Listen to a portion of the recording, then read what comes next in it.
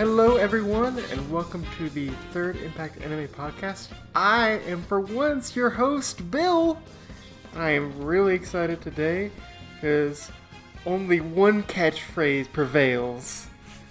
And today we are talking about one of my favorite franchises, Detective Conan. And with me is a junior sleuth himself, Austin. Hey, I'm really excited to be talking about James Cameron's Titanic. Yeah, you could see a little ties with that, but maybe came a little bit later. that will make sense in time, dear audience. Yeah, in time. But before we get to Conan, or Case Closed in America, why don't we do a little bit of catch-up and see what we've been watching or playing? So, Austin, what have you been watching as of late? Well, I had the distinct pleasure recently of being a guest on the Film Buds podcast. It's a podcast that is ran by a friend of mine back from undergrad that I knew, and he's been doing that.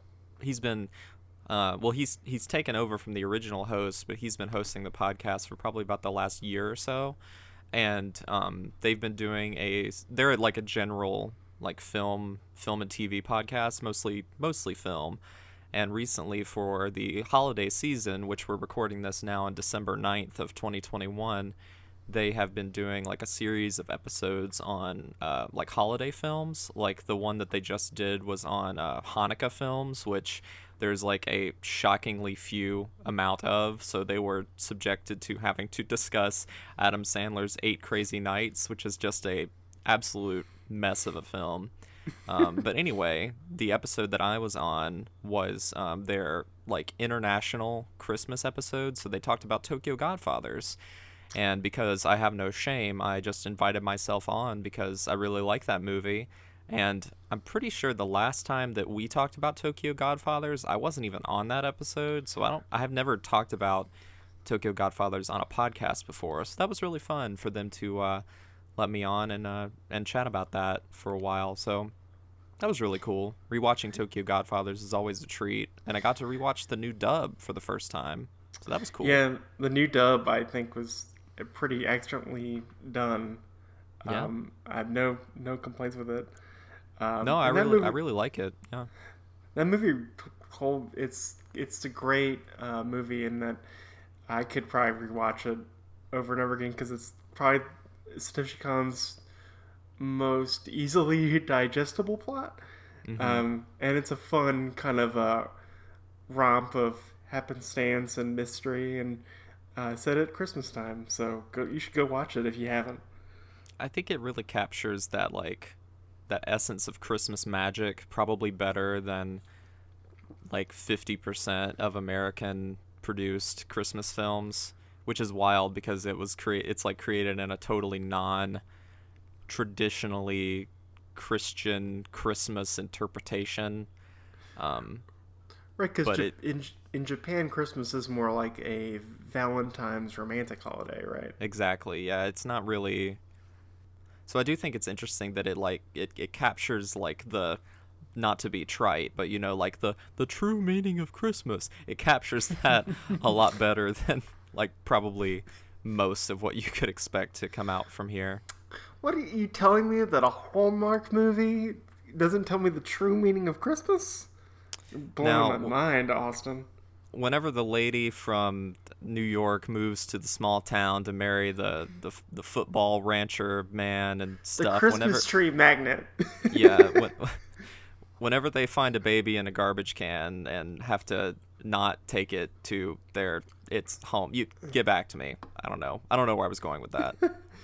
It's fine. Those Hallmark movies are very confounding at times. So. Yeah.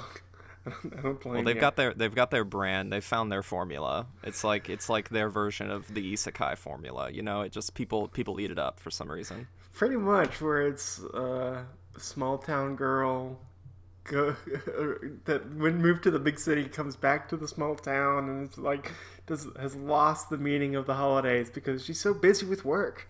Mm-hmm. But we are not a Hallmark movie podcast. There are some. I bet there are. I bet there's a niche where it's like a host and a comedian talking about them somewhere. Probably in the greater city of LA.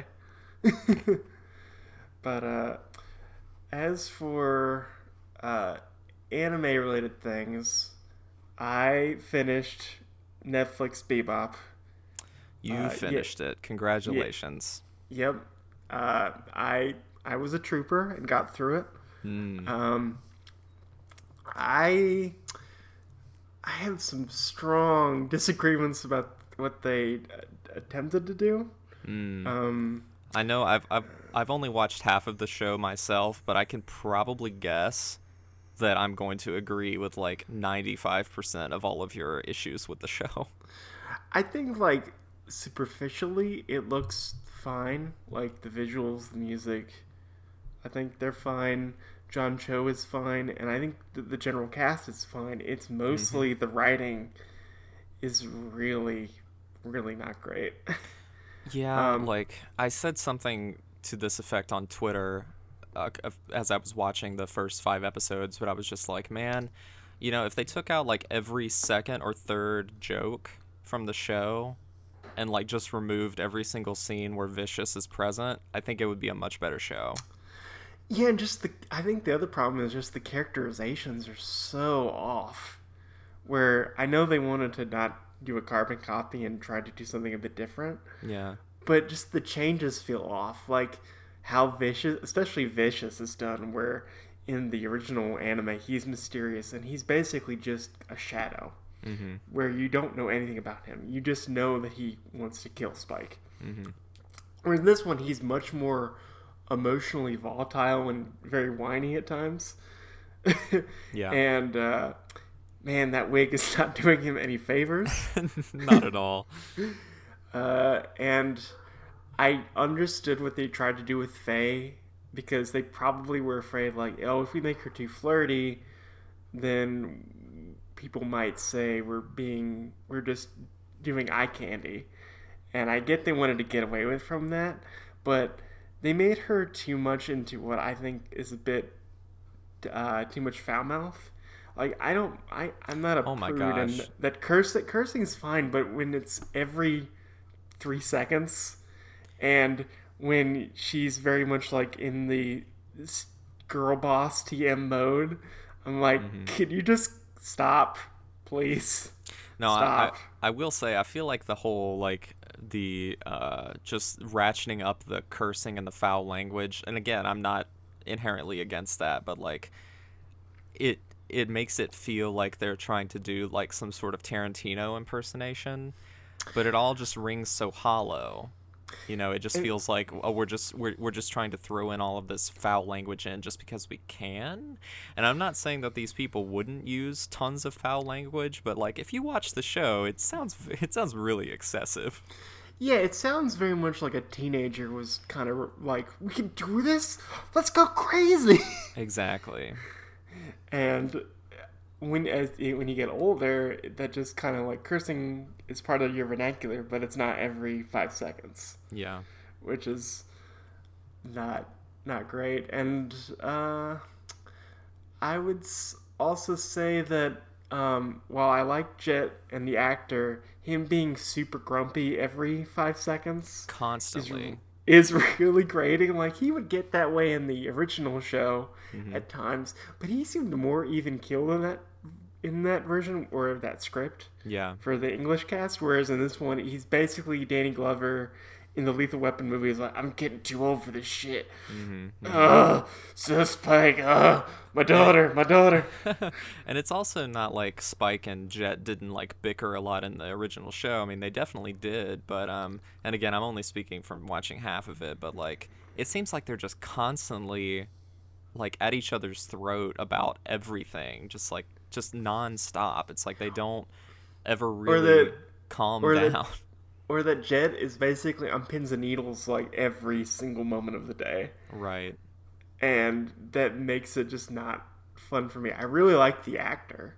I think the actor's good, but it's just they've just gotten such bad dialogue, and with the quippiness too. The Josh Whedon quippiness has still not gone away from the Hollywood writers vernacular. And Yeah. No, I completely agree. But speaking of Mustafa Shakir specifically, like, not that he needs to, but there were times where, like, I felt like I could close my eyes and just hear Bo Billingsley because, like, the way he played Jet sounded like super similar to the original performance. yeah, I would totally agree with that. And yeah, I mean, I'm kind of with you too. It's like I don't have anything against like the performances necessarily, but it's the pacing and the writing that just kind of grind my gears. It feels like it's not going anywhere. And with the stuff that with Vicious that they sort of expounded upon, it's like they were trying to make it go somewhere, but in that specific context, I just don't care. I just don't care.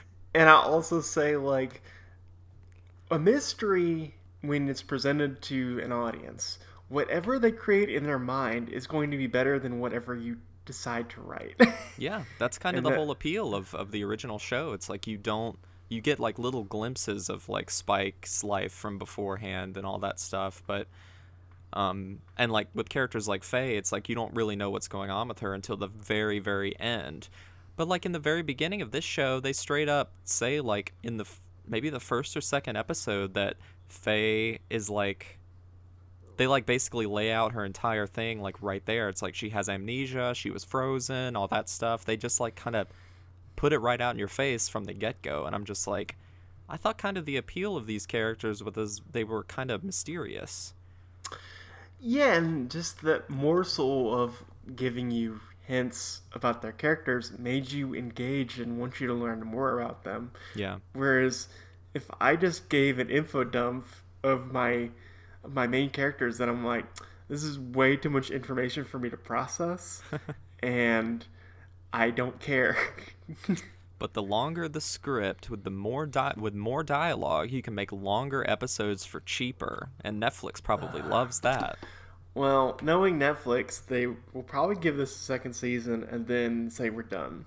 Because that's how Netflix rolls, of just like, unless it's a huge breakout hit, to keep things cheap, it's either 2 seasons or less. Hey folks, this is Editing Austin here, chiming in to say that unfortunately, or maybe fortunately, it looks like we won't be getting a second season of the Netflix Cowboy Bebop, because about a day after we recorded this episode, Netflix decided to cancel the show. So it looks like that's all we're going to get, and maybe that's for the best. But there was also some other Cowboy Bebop related news. About a day after Netflix announced the cancellation, the passing of Keiko Nobumoto was also announced. She passed away at age 57 on December 1st, and they announced her death a few days afterwards. She was one of the main scriptwriters for Cowboy Bebop, in addition to Tokyo Godfathers, and she was the original creator of Wolf's Rain, and she worked on Samurai Champloo and Macross Plus and a whole bunch. She was a very frequent collaborator with Shinichiro Watanabe, and we lost her way too soon. We really appreciate all of the wonderful work that she's leaving behind, and we send our sincerest regards to her friends and family. She's really a titan of anime's screenwriting, and it's really sad that we've lost her at such a young age. But yeah, just wanted to chime in and add those 2 addendums, and now back to the show. This isn't over, Austin. We have the One Piece adaptation, which Aren't you so excited? I'm so scared. I am so scared because it's by the same studio that is doing the Bebop adaptation. And even though Oda is involved, I don't trust it. And they're doing a Yu Yu Hakusho adaptation too, because 90s, and people with 90s now have buying power, right? Yeah. And I think didn't they also announce they're doing a Gundam thing? And yes. They're going to do a Sailor Moon thing too? Oh, really? So they're hitting like all the big 90s nostalgia points at this point. And they previously did the Death Note movie, which we won't speak about. So yeah, this is becoming a thing. I think the one that has the potential to be the most successful is the Gundam one, because the Gundam universe is really big, and if they wanted to just tell like a simple story using the context of Gundam, like with the Federation and the Zeon and stuff like that, I think that's probably more doable and the likelihood of being more successful. But then again, I am also thinking that they're really going to scrimp on the special effects and the robots might not look all that good. So at that point, like, why would you want to do it if it can't look good? And the other thing too is because it's Gundam, there's gonna be way too many cooks in the kitchen working on that script. They should just let Tomino write it. At least then it would be weird and interesting. It'll be weird. I don't. It would be either weird and interesting or hair pulling. And I mean, maybe this would make Tamina's dream come true of like, I can finally be a filmmaker. I'm not an anime director. I'm a filmmaker. I'm a filmmaker. So yeah, this will be sadly an ongoing trend, and I will probably do an episode on the One Piece live action show when that comes out, where you'll just hear me just get into a morph ball and just be really sad. And I will say, I mean, there's always the possibility that if there's enough interest in the group, we could do another episode on the Cowboy Bebop live action movie. No promises. I mean, not live action movie, the series, but I mean, no promises. But that might be in the future as well. Maybe, although I don't want that episode just might be just a spewing of sadness and disappointment. Probably. We've never actually covered the original series, so we should do that sometime. Yeah, or maybe like the movie. Yeah. That'd be fun. The sky's the limit. But actually, speaking of Netflix, there was a quick news item that I wanted to talk about. Netflix just this week announced a new project with Wit Studio, the folks behind Attack on Titan and The Ancient Magus Bride and Cabaneri of the Iron Fortress. They are doing a new Netflix original anime film that comes out next year in April with our boy Gen Urobuchi in the writer's chair.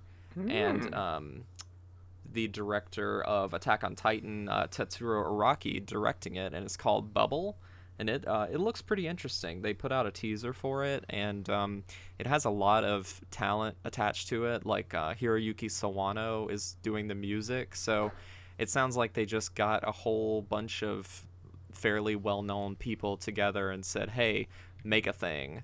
And I'm all for that. Like, if this comes out and it's like really bad, at least I think it will be bad in like an interesting way.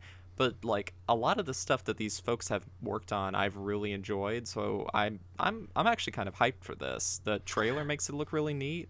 A lot of people online are comparing it to like Gravity Rush in at least concept, where it plays with like gravity and like space and movement and stuff like that. And that sounds like a really fun sort of visual medium to play in. So I don't know. I mean, if Netflix throws more money towards projects like this, then I'm all for it. It sounds like it might be a cool thing to look out for.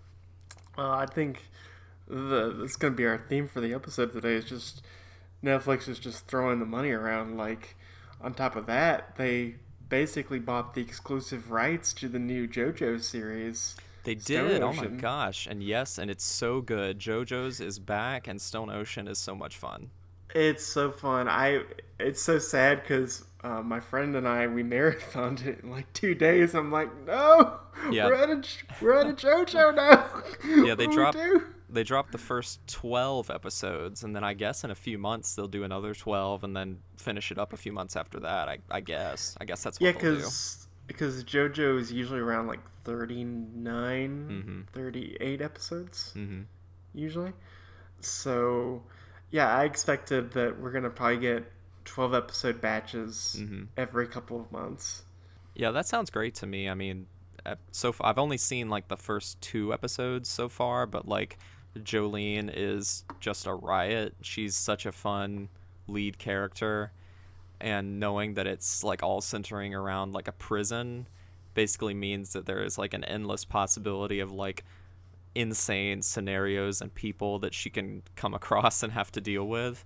So I'm really looking forward to watching more of Stone Ocean.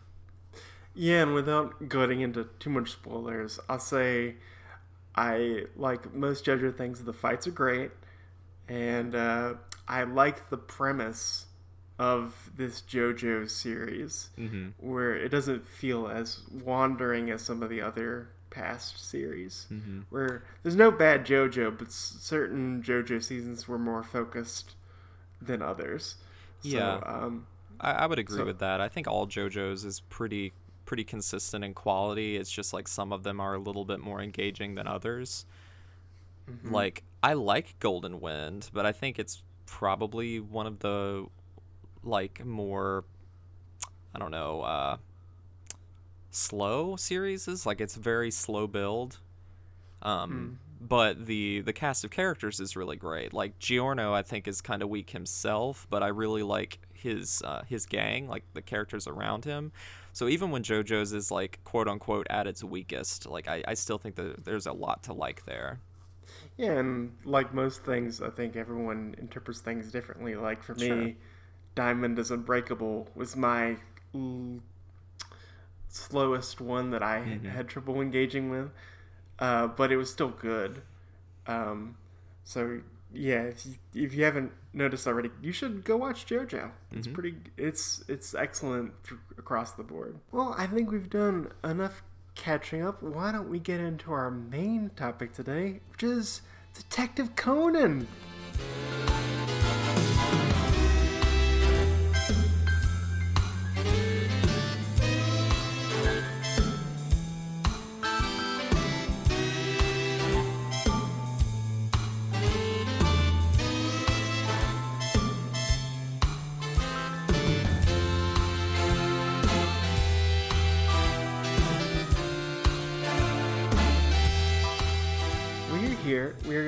I am a huge Detective Conan fan, in that I have watched most of the TV series and all the movies. Yes, I'm insane. And I wanted to see how it would go for a more of a newer person of the franchise, which is my friend and my co-host, Austin. Hey, that's me. Yep.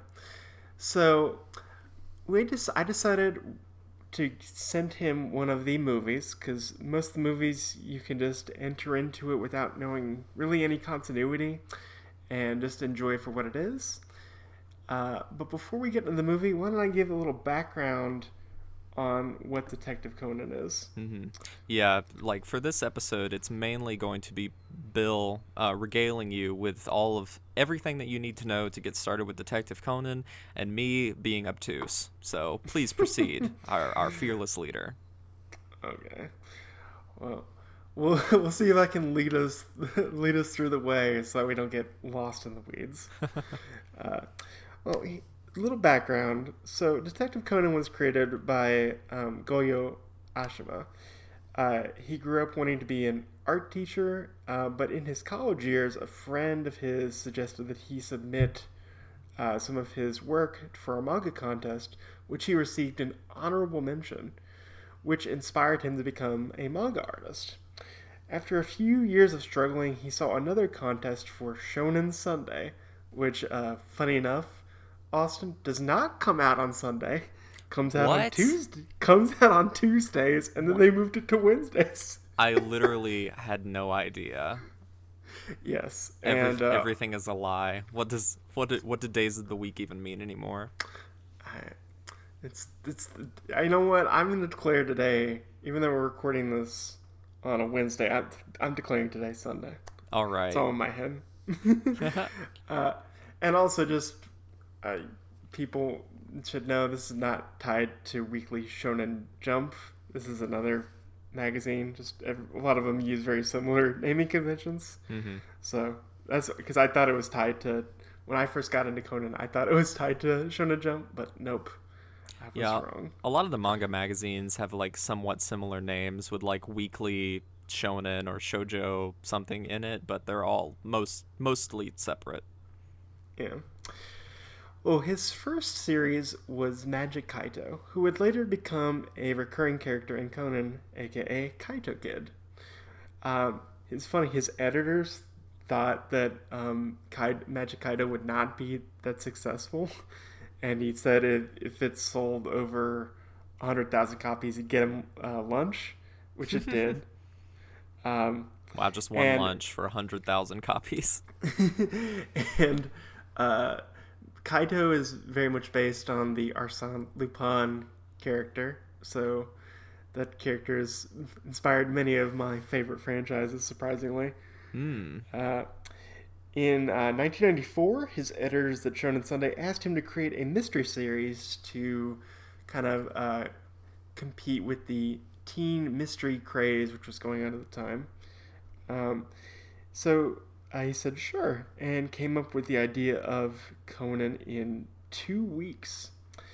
I take that. I think he just says that. I find it hard to believe that you would be able to create $1 billion franchise in 2 weeks, because this Conan makes some serious money. So a little bit of background: Detective Conan has been running since 1994. It is still going today with over 100 volumes and counting. Is it still all being written by Oyama? Yeah, it's still written by him, but I imagine that I don't know what his level of assistance help is, because any major mangaka usually has like an army of assistants that helps them. So he might have that same sort of setup. An anime adaptation by my favorite studio, TMS, has been running since 1996, with a Conan movie coming out every year since 1997, usually during the Golden Week of Japan. And funny enough, sadly, the streak was broken thanks to COVID, where they missed last year and decided to delay the movie by a year, so that way people can go see it in theaters. So sadly their streak was broken, but well, they have a very good excuse. Very good one.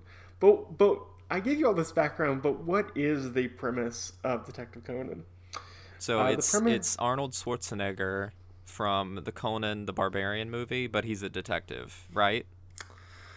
I don't know if Conan the Barbarian would have the intelligence and the wisdom to investigate these cases. He'd be like, I just punch, you go to jail.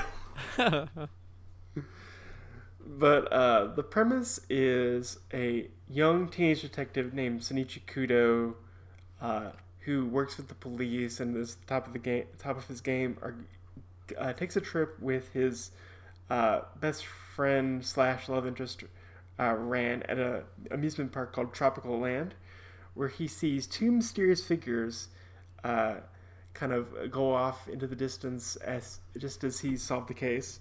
And as he's kind of observing them, they find out about him, knock him out, and make him take a mysterious pill, which they believed was going to kill him, but actually shrunk him down to the size of a child. That is a wild swerve. Like, in theory, if they were trying to give him like cyanide and it accidentally backfired and it turned him into a child, like, I think that they just had a massive scientific discovery. And so now, under the pseudonym of Conan Edogawa, he lives with Ran and her private detective father, Mori, keeping his identity secret from Ran to keep her safe, while he tries to uncover the mystery of the organization known as the Black Organization and get back to normal. No relation to Kingdom Hearts. Well, this beat Kingdom Hearts by a few years, so take that. That's Kingdom Hearts. Now, I'm assuming like the reason his name is Conan Edogawa is like it's a combination between Arthur Conan Doyle and Edogawa Ranpo. Like, that's what I would assume, right? Yes, you're exactly right. Right. Makes sense to me. But to make things even simpler, the main premise with the Black Organization isn't really the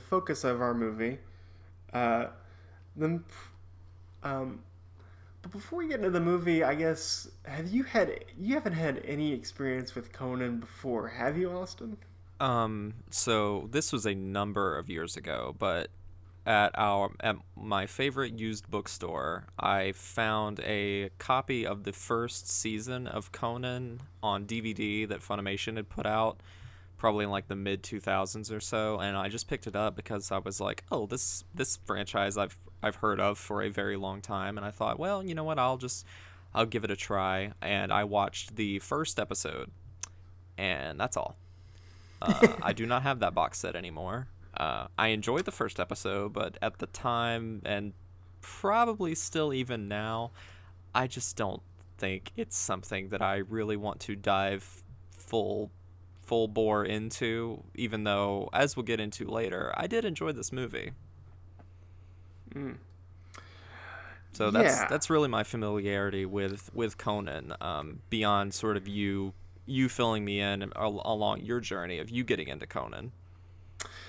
That was mostly due to like most things, my friend Michael, where he had a nostalgia connection to Conan because the Funimation dub, I think, ran on G4, or the Anime Network, something like that. Mm-hmm.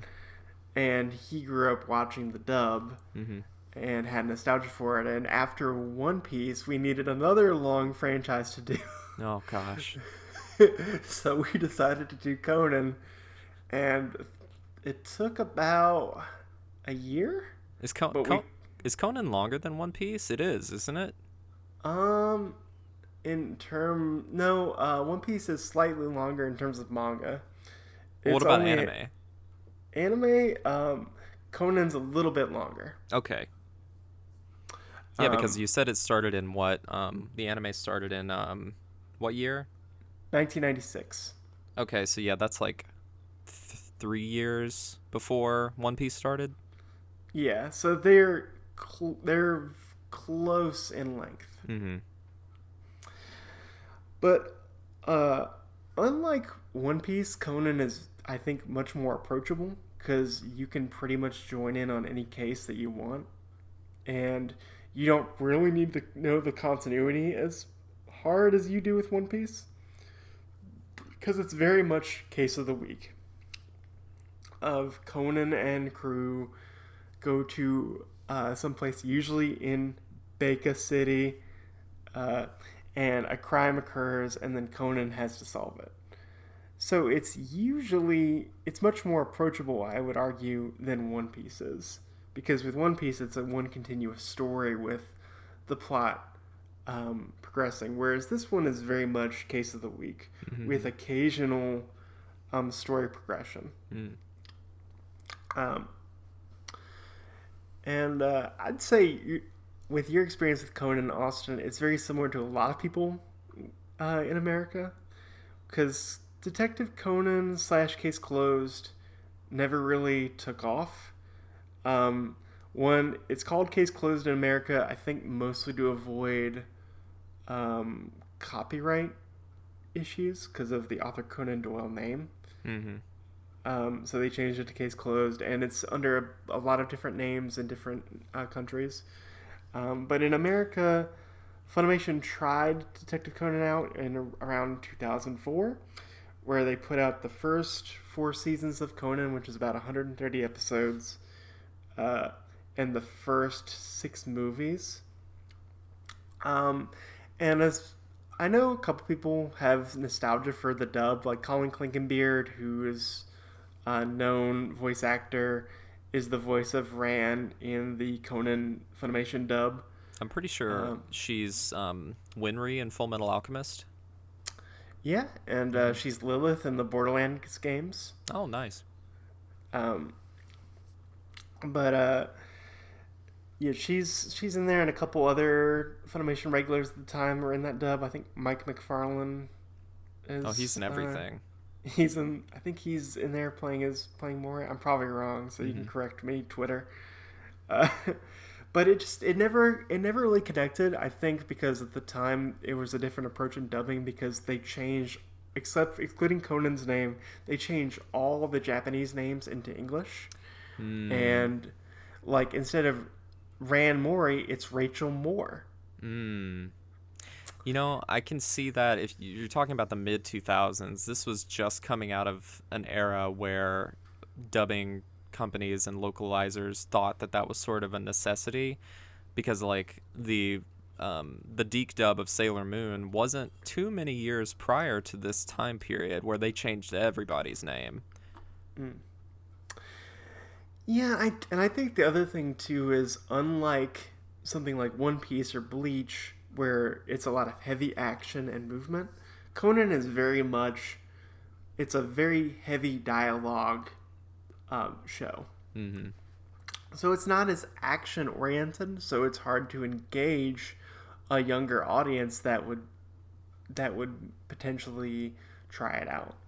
Which Um, that seems interesting to me. I mean, maybe that's just the difference in priorities between, I don't know, I hate to make generalizations, but like the difference in priorities between like US companies and what they're looking for versus Japanese ones, because it isn't like Detective Conan isn't also geared to a younger audience in Japan too. So you would think that like the demographics would be really similar. well, Detective Conan has a much more broader audience in that it has a very big female fan base, Mm-hmm. and it also connects with families. Oh, okay. So a lot of So you're saying Conan is more directed towards like not just kids, but a general audience. more in Japan, it's more of a general audience. Okay, Yes, I got you. like they'll have like Conan and Ran do sponsorships for like the Tokyo Olympics, or we're gonna do tie-ins with the local police department, Mm-hmm. which makes sense. Um, If you do something bad, I'll arrest you because my name is Conan Edogawa. he'd be more like I'll Child get cop. my I'll get my police officer friend to arrest you. I'll do a um, I'll illustrate what you did wrong.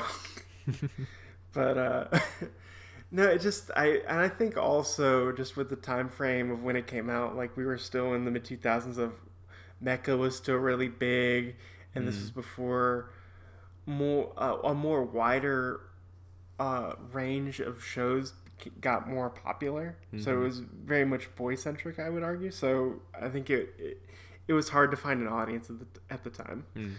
I could definitely see that. Surprisingly, the manga though has continued to still be released by Viz, both physically and digitally since 2004. They're up to volume 80 in the English releases. They are still very far behind from where the anime is, but they are still at a decent pace releasing the manga here in the States. Do you know if which that was they- continuous? Like, was there ever a hiatus for the manga being released in the U.S.? I'm not quite sure. Because if But that it was like a seemed- straight run, like throughout all this time, like that'd be really impressive. It seems to me like they have. They might have taken breaks to space things out, but I'm just more surprised that because usually it's the anime that brings people to the manga, right? Well, especially Whereas- in the U.S. for sure. In the U.S., yeah. But here, the manga was able to find enough of an audience to keep going, whereas the anime never really connected. But that doesn't mean that TMS isn't trying, because they've tried more recent efforts to get Conan / Case Closed back in the consciousness to U.S. fans. Such as they've been releasing more of the Conan movies digitally on platforms like Amazon Prime and iTunes and YouTube, the YouTube movie system. And they've been releasing more of the movies through Discotek, a company both you and I enjoy their releases a lot. Yep, they're my favorite company. Yep. And right now, they've been releasing a lot of more of the modern movies. Movies that have come out more recently in like 2017, 2015, 2016. And I think what they were pushing was everyone, if you're new to Conan, go see the episode 1 special, which is basically a compilation special that kind of gives you the origins of Conan. And so that way you're not intimidated by like the episode count. you can just see the special and get a sense of what Conan is. Yeah, I think that's pretty wise, them finding things that are decent entry points into the franchise and going ahead and releasing those out first and seeing how they do, and then if those continue to do well, keep releasing more. Kind of like what they've been doing with Lupin for like years at this point. Yeah, I'm really hoping that kind of with the trajectory Lupin has been going at, that Conan can get a similar trajectory where there's enough people that get really into it and buy the discotheque releases. And we keep getting it the movies, because there's enough movies where there's, I think now, like 28 movies. Wow. So so you have enough material that you can do, and I think if I was a company, doing specials and the movie releases are the best way to go, because I would find it very hard to think that people in the United States would want to buy over 1,000 episodes of Conan. I think that's a much better fit with a streaming service like Crunchyroll, which Conan has had a very sporadic release in the United States, where at first it was through Funimation, and then they lost the rights, and then Netflix picked up a random season for at least a couple years, and then Crunchyroll have been releasing more of the newer episodes starting around, I think it's like 809, 810. And they recently got the rights back to the first 130, which are now on Crunchyroll. But there's a major gap from it goes from 1 to 130, then major gap, and then we go to episode 809. But I will say, I seem to recall, wasn't it like that for One Piece on Crunchyroll for a while? A few years ago, maybe? I think it was, where there was a big gap for a while, but now One Piece is pretty much everywhere. It's on Funimation's service, all of it, and it's on Crunchyroll, and they've kind of gotten the My Hero status where it's so big that you can't be contained on one service. Got to put it everywhere. But I will say one thing I really admire about Conan and / Case Closed. I'm so used to just the Japanese name, so forgive me. I will say, though, just as a quick aside, I will say if considering that they did come up with a brand new title for the U.S., I think Case Closed is a really good title. Just from a total outsider's perspective, I think it's snappy. It's got alliteration, which is cool, and it does encompass sort of what the show is about. So I mean, I think considering they didn't go with Detective Conan and they gave it a new name with localization, I think they picked a pretty good one. Yeah, I think it's a pretty solid name. It's just as someone that mainlined the Japanese release, I'm just used to the Japanese name, and I don't have the nostalgia for the Case Closed dub.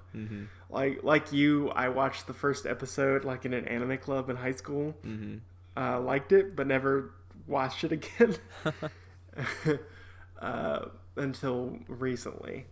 What was I'm losing my train of thought. My point.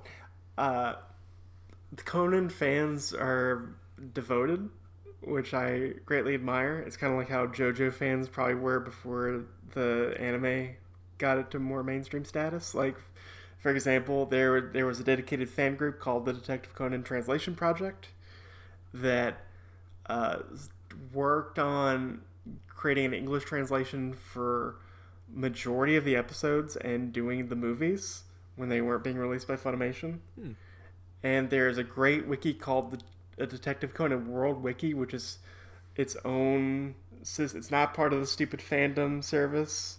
It's its own thing run by fans that are very detailed, and I highly admire whoever is running the wiki. I use it a lot to look up interesting factoids. Probably a bunch of nerds. Yeah, welcome to the Nerd Club.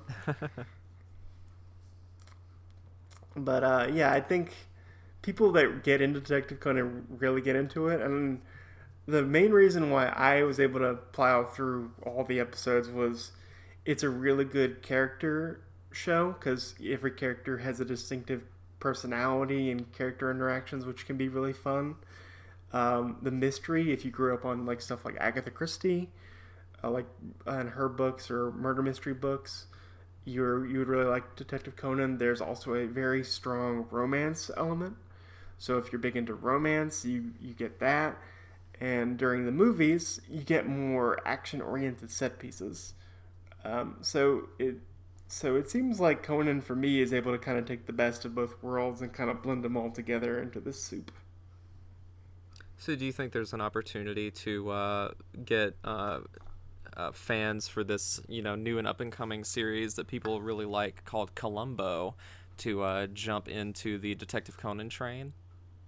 Yeah, I would say if you also like Columbo, you'd probably like Detective Conan. And if you are new to the series, I would highly recommend just checking out the movies that Discotek has released or doing the episode 1 special, which gives you like a good summary of who the characters are. Or the film that you picked for me, which is not one of those at all. Well, I'll tell the reason why I picked this movie. We're doing movie 9, Strategy Above the Depths, which came out in 2005. I chose to do this movie because, unlike some of the newer movies they usually have like a major character in the Conan pantheon be a focal point. So, for example, they could do a Black Organization movie, or they'll do a movie with Conan's rival Heiji Hattori, or they'll do another movie with Kaito Kid involved. And so I picked this movie because this movie had the least amount of like need to know of like who's this character. And also I picked it because unlike the later movies have that kind of you need to know this character syndrome, and the early movies they didn't really have kind of their formula in place because the first Conan movie is way more action oriented, which while fun is not kind of the Conan story structure that you're used to if you watch the TV show or the movies. So I thought this would be a good fit. And I'm hoping if the Discotek releases are successful, they'll finally be able to get back to some of the earlier movies, which I really enjoy. So that's why I picked this movie. Also, CG water and CG boat. Gotta love CG boat, huh? Gotta love CG water.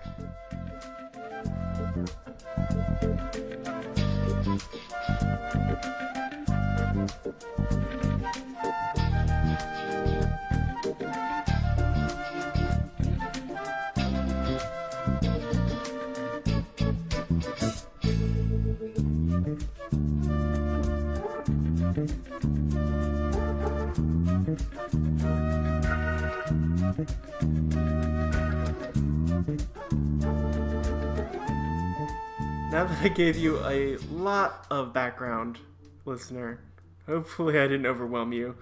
Let's finally get into this movie. Detective Conan, Movie 9, Strategy Above the Depths. The main premise of this movie is Sonoko, best friend of Ran, is sent by her parents to represent them / their conglomerate, because Sonoko comes from a very wealthy family.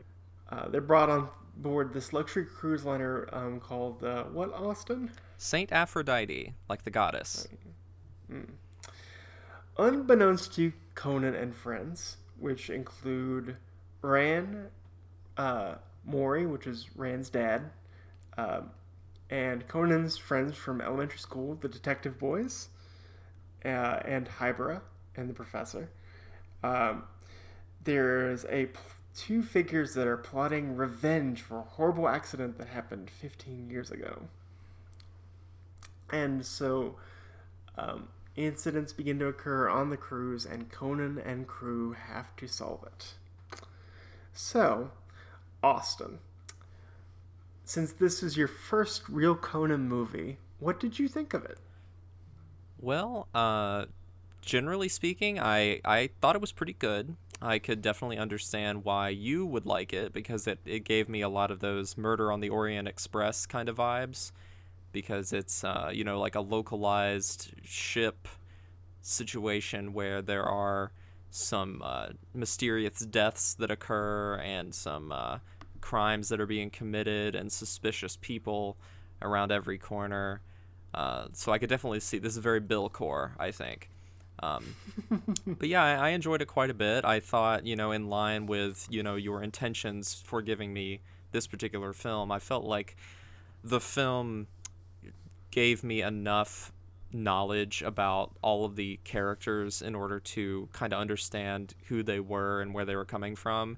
And there was a very helpful sequence like towards the beginning where it basically gives you a digest of, like, this is Detective Conan up to this point. These are the general profiles of the characters, and we're going to tell you how Conan got turned from a teenager into a little boy really quickly and just kind of give you this quick introduction to everybody to sort of set the stage. But I appreciated having that, but, I don't know. I feel like maybe the film could have, done without it. Not that I think it shouldn't have been included, but I think that, like, the characters were easy enough to understand their relationships to each other and to sort of the setting overall, that it didn't feel like jarring. There weren't times where I was just like, well, who is this character? Like, why are they here?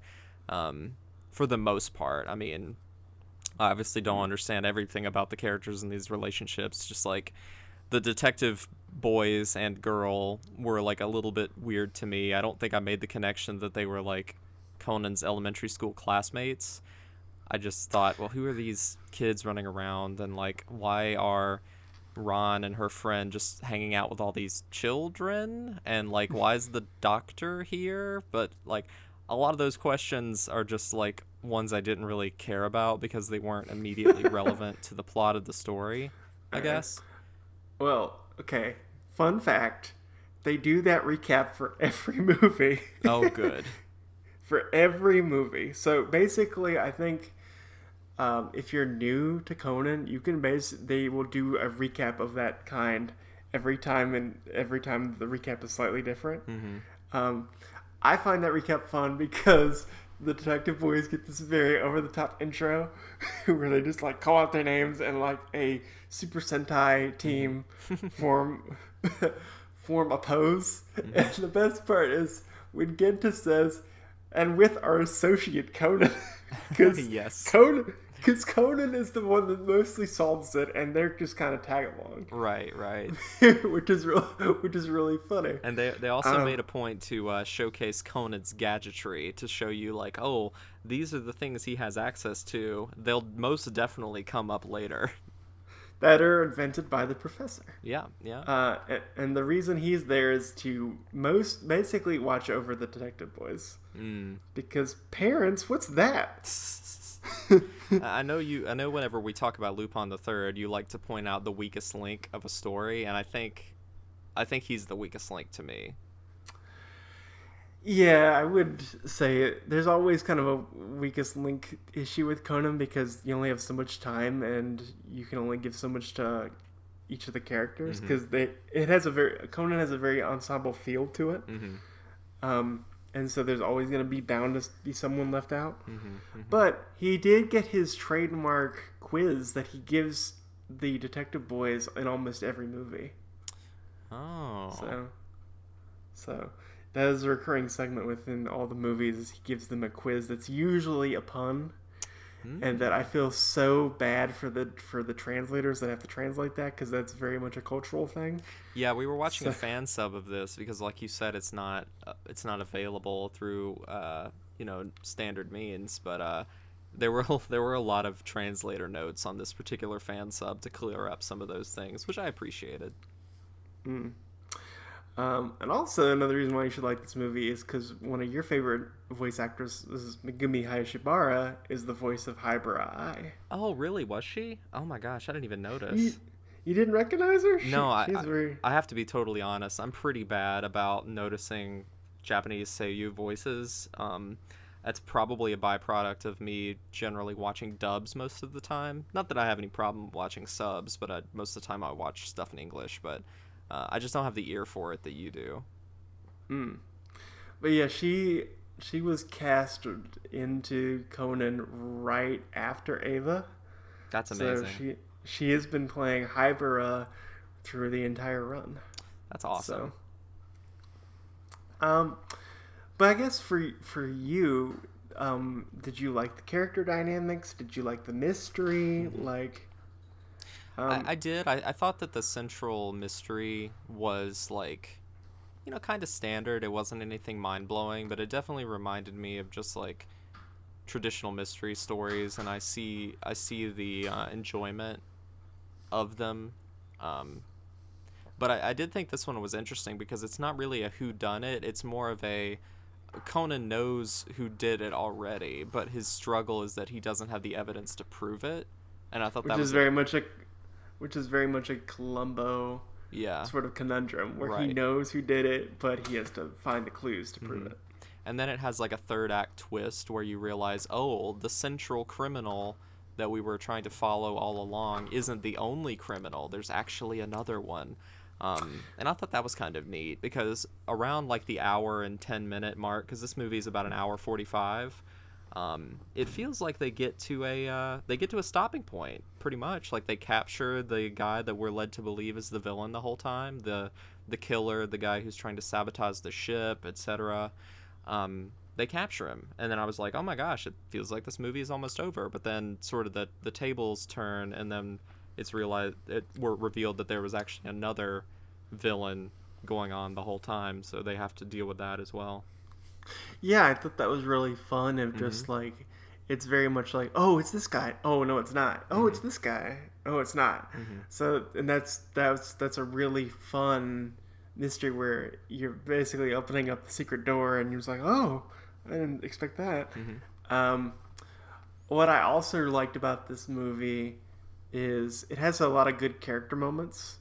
Like a big one is Maury Rand's dad, who's usually in the series played as a comic foil, because in the series he's very much like, he drinks a lot and he's played for comedy, and Conan has to use him as a cover to basically do his speech declaring who the murderer is. So not to derail you, but about that really threw me off guard, because I was like, why does Conan do this? Is like this a normal thing that he does to get to like communicate with people? And I'm guessing he does that because if he knows that he does it as a child, nobody will take him seriously. Yes, exactly. Okay. So he usually the thing is with Maury, at least, is he will fire a sleeping dart at Maury. He'll fall asleep, and then using his bow tie voice changer, under Maury's voice, he will declare who the murderer is, and that's usually what happens in most Conan episodes. Now, I don't know if it just wasn't present in this film, but I don't remember them doing a sleeping dart for either the professor or Maury at a single time in this movie. They don't. This is one of the few times that they don't do that. So are they just expecting the audience to just sort of fill in the blank? Well, he's done the voice changer thing with other characters. Like, he's done that with Sunoco. Okay. And he's done that with the professor knowing. And the reason he does this is because as a child, I'm not going to be taken seriously, especially as an elementary school level child. So I have to use these more older characters in order to get my points across. And one thing that I like that he does is that he knows his kind of limitations as a child, and so he'll use that to his expertise. Like when he goes into one of the suspects' rooms and is like, I want to play. Yes. He's really going in there to find clues. Yeah, I thought that was brilliant. Like I really liked that, because I was under the impression, just from not really knowing much about the series, that like, oh, he is a kid trapped in a child's body, but he just acts like an adult and everybody understands that he's a famous detective. But it's actually not like that. It's like he's still limited by the fact that he's stuck in a kid's body. Yeah, he's basically limited where he has to give either like hints to the adults in the room that kind of gives them the aha moment, which also happens in this movie.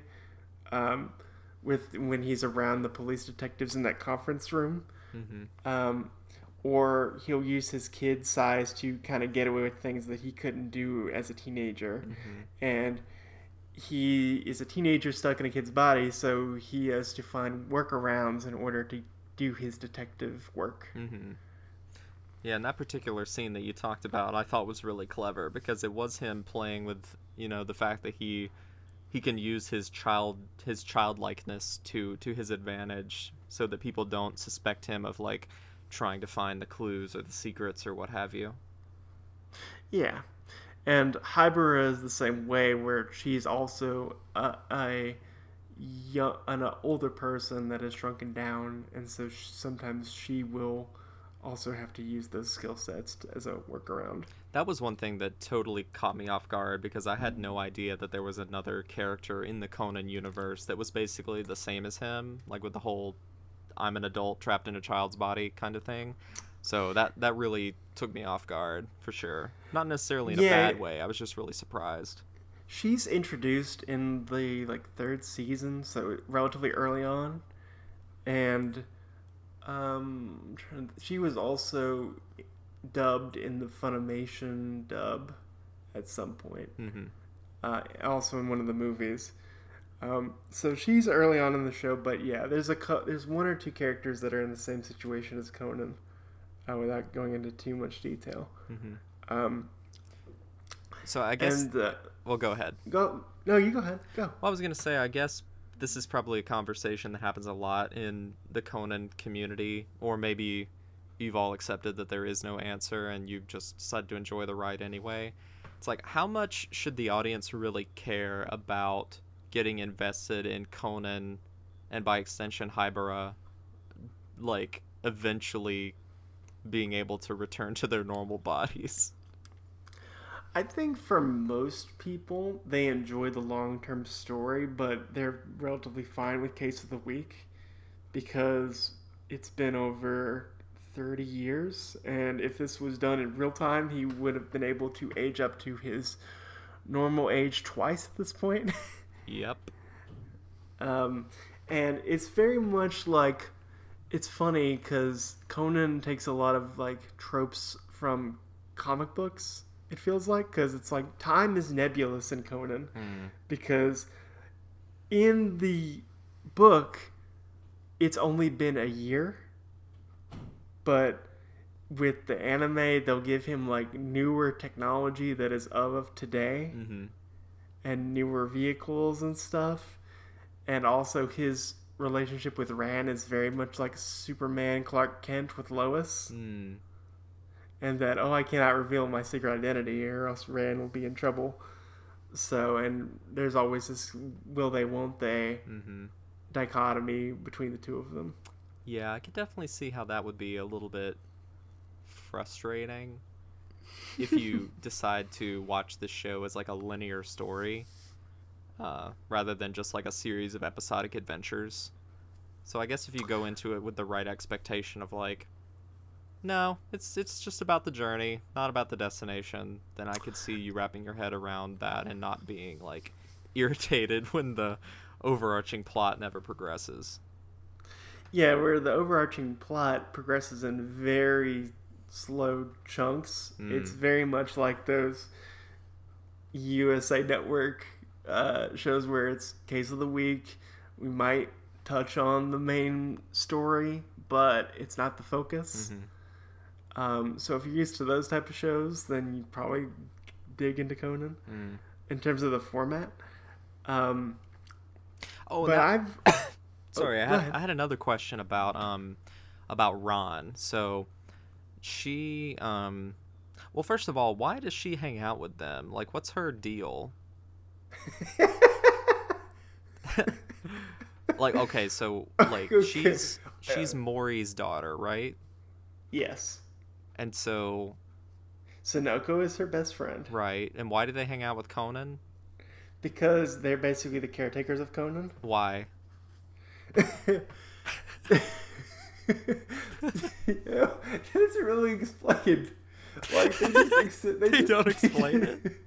They just basically take care of him. Okay. Because we're in the past, like Conan is has had his parents under disguise, basically say like, can you take care of him while we're away? And they're like, sure. Okay, so they're like just long-term babysitting him for his parents that are never coming back? Yes. Okay. Basically. And where do they think that what is his name? Shinichi is? Like, yeah, where do they think he is?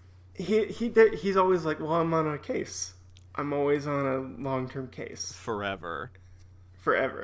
And the way that Rand communicates with Shinichi is through the phone. Okay, I guess. Well, she talks about that in the movie, but that never actually happens, as far as I could tell. Yeah, it's not a big central point of this movie. Okay, yeah, I kind of gathered that that's what they were doing because she was talking about him, like not like he's dead or whatever, but that he's just like busy and far away, and she's like pining for him. Yeah, which I mean that kind of makes sense, I guess, but yeah, because she thinks like, oh, he's a mystery geek that is always just focused on the case, and that's all he can focus on.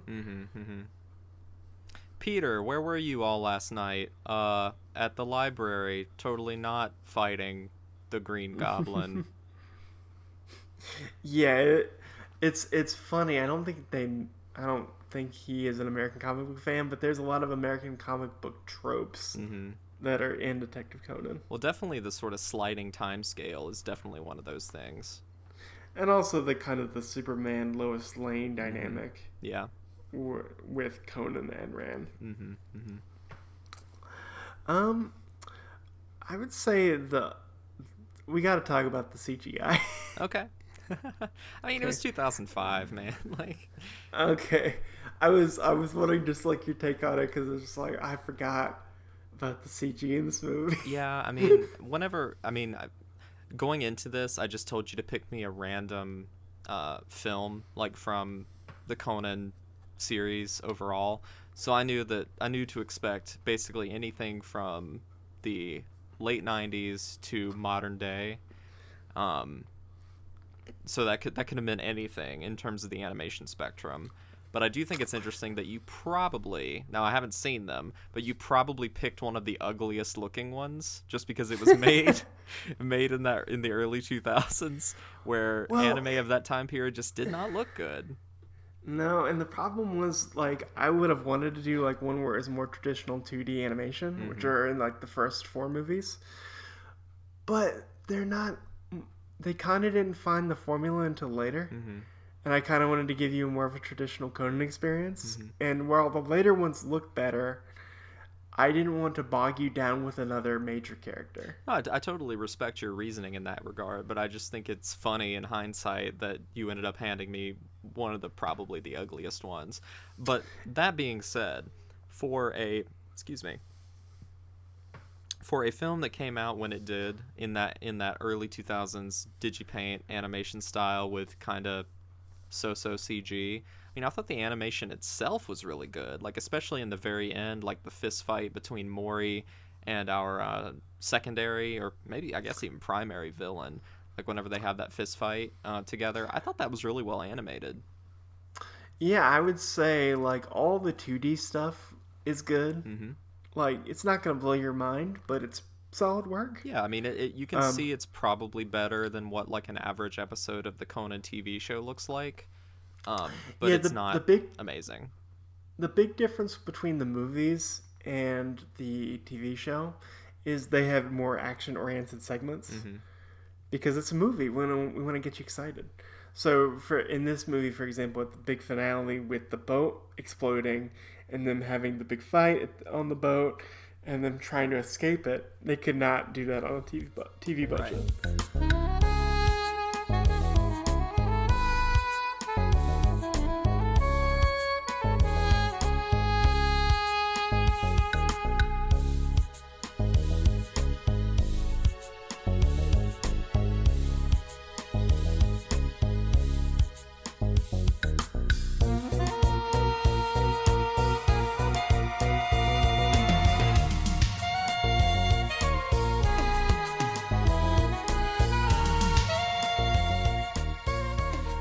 just kind of kidding around in the beginning whenever I said we were going to be watching James Cameron's Titanic, but it honestly really feels like it was heavily inspired by the Titanic, if not the movie, like the event, or probably both, honestly.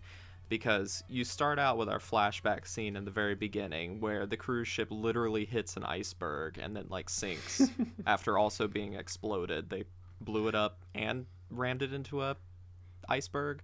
But then like the around the halfway point of the film, like a big twist happens, and the current cruise ship in the modern day that they're all on also has bombs on it, and they detonate. So the ship is slowly sinking, just like what happens in the Titanic movie.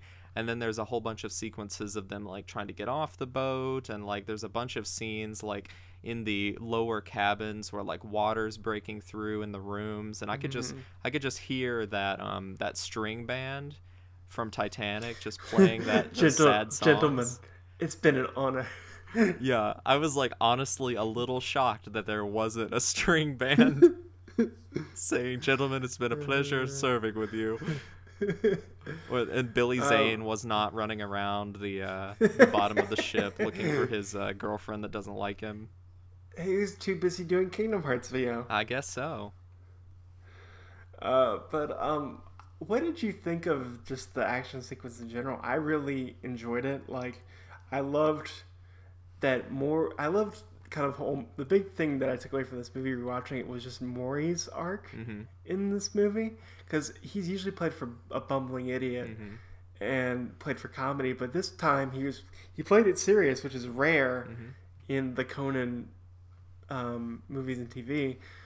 So like when he has the confrontation with our main bad guy and he's like, I tried really hard to find somebody else, but it kept pointing to you, and that line at the end where she's like, well, you must have hated me, or someone you love that you hated, and I'm like, quite the opposite. You look too much like her, of his wife. And I thought that was really well done. Yeah, I like that a lot. I mean, I know he's not typically like this, but the way that Maury was in this movie reminded me of a lot of the interpretations of Lupin, like where he is a goofball and kind of lecherous and kind of a jerk at times and very, very silly, but he can easily turn on a dime and be like super like analytical and suave and competent in a fight and all that stuff. So that's really what Maury's character reminded me a lot of in this movie. And I guess my other plot point, what did you think about Rand going back onto the boat to get the necklace? Well, again, around that time I looked at the clock for the film and I'm just like, all right, so we have a time frame in which this film must last.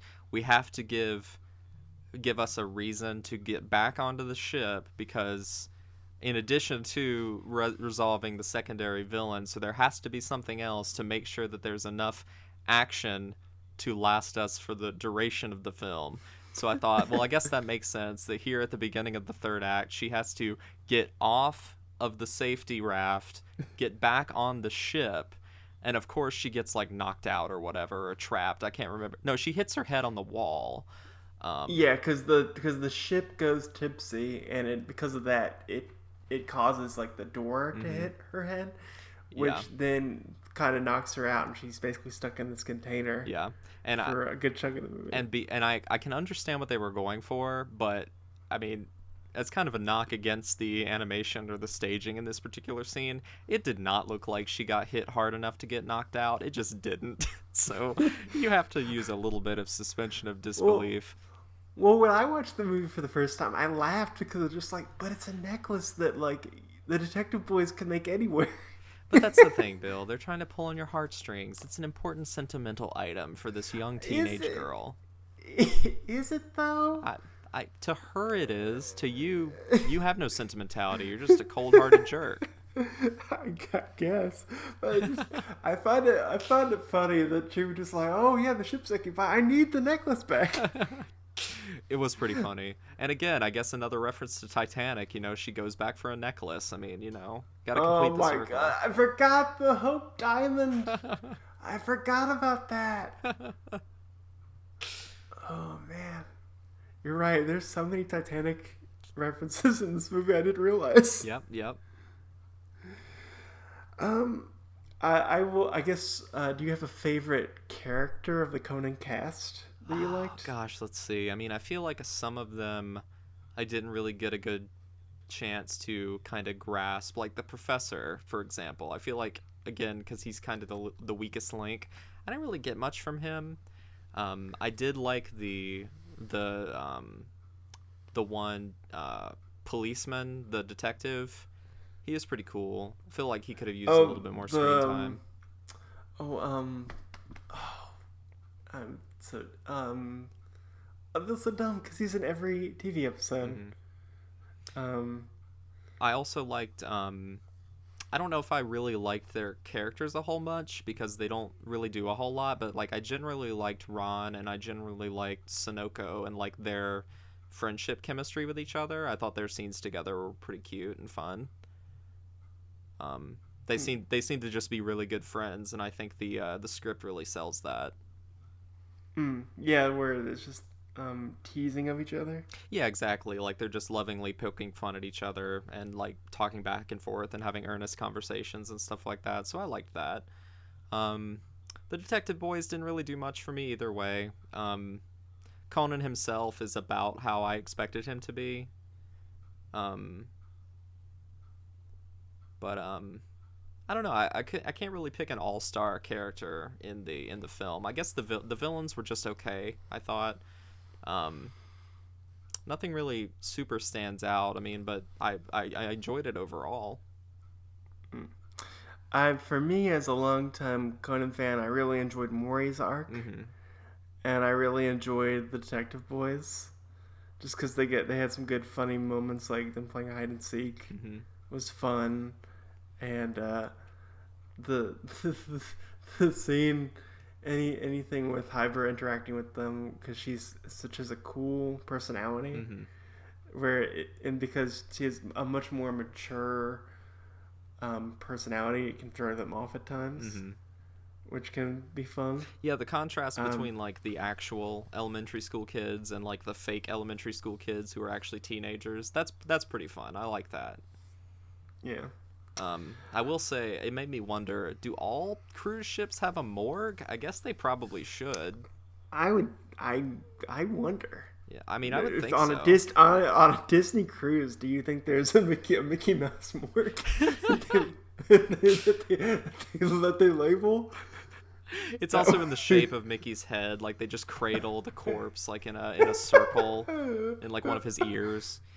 No, but yeah, I would have to think that they do, because like what if someone passes away on the ship? I mean, you got to have a place to store the body. Yeah, I mean, because it's basically a ship is its own major. It's basically a city. Yeah, exactly. Like, so you would think they at least have like a few slots if people unexpectedly pass away on a cruise ship. But that just threw me for a loop, because whenever you think cruise ships, you don't think of there being a morgue there, but I guess there probably are. And I guess, unless you have any other points about the movie you want to talk about, would you watch another Conan movie? I think I would definitely watch another Detective Conan movie. I don't think that this has necessarily inspired me to want to really get into the franchise overall. Like, I don't feel compelled to have the desire to sit down and watch all of that content, but as a general premise, I think I enjoy Conan, and if another friend named Bill Foreman wanted to curate for me another good Conan film to check out, I would absolutely watch it. I guess the last few factoids I'll give you is, did you enjoy the live action credits? I thought that was interesting, and I bet I was thinking of that. I was like, oh, they probably went on a cruise as a production company, or as like the animation team, to get references for how they wanted the cruise ship to look. So I was imagining that they probably shot that footage on location while they were doing that. I mean, I might be totally wrong, but that's kind of what the vibes gave me. Funny thing, they do a live action credits for every single movie. Really? That's interesting. That's a very Yes. very interesting motif. And it's usually tied to the premise of the movie. So like this one, it was a lot Okay. of live action shots of this woman walking around on a boat. Hmm. Another one that they did was they went to they did one on an airplane. So we're gonna show you a picture of planes taking off at an airport. That's kind of cool. Or we went to Thailand for one movie. So here's a bunch of images of Thailand. That's pretty cool. It kind of reminds me of the end credits of like Foolie Cooley and His and Her Circumstances, where it's just like, Yep. you know, the physical spaces where these characters would be inhabiting. It's like, this is what it would look like if they were actually here. And I guess my last factoid I forgot to mention, which was fun, is the voice of Conan. Is the one of the main singers of Two Mix, who did the Just Communication Gundam Wing song. Oh, very nice. And I did not know this until I did research for this pod. She was married for a few years to the mangaka or the manga creator of Detective Conan. Oh, wow. That's cool. Yes, that was they divorced though, but they were married for a number of years. Well, I guess both of them brought work home too much, so I guess the relationship didn't work out. Maybe. And she is also the voice of Kiki in Kiki's Delivery Service. Very cool. I could definitely see that. So. She definitely sells. I mean, most young boy characters are voiced by women, but she definitely sold the idea of, playing a young boy character, like 100%. Yeah, it's funny. They've been because they've been doing the roles for so long. The cast have kind of become best friends. Mm-hmm.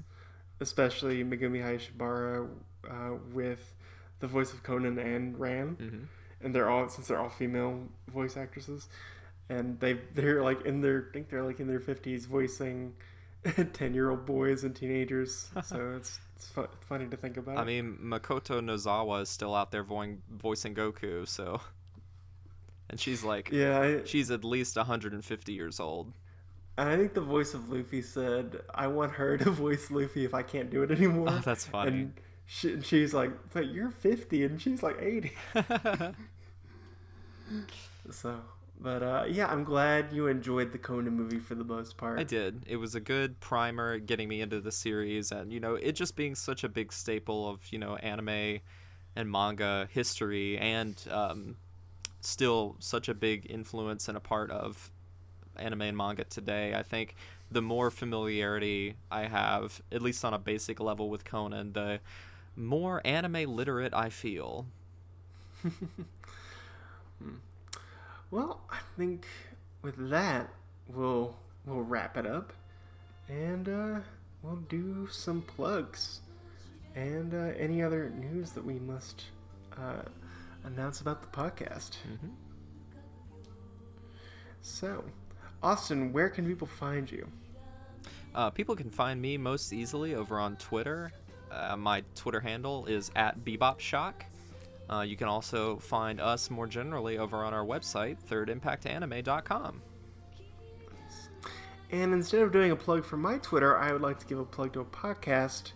If you're interested in Detective Conan and want more content about it, you should check out the One Podcast Prevails podcast, which is part of the Manga Mavericks network of podcasts.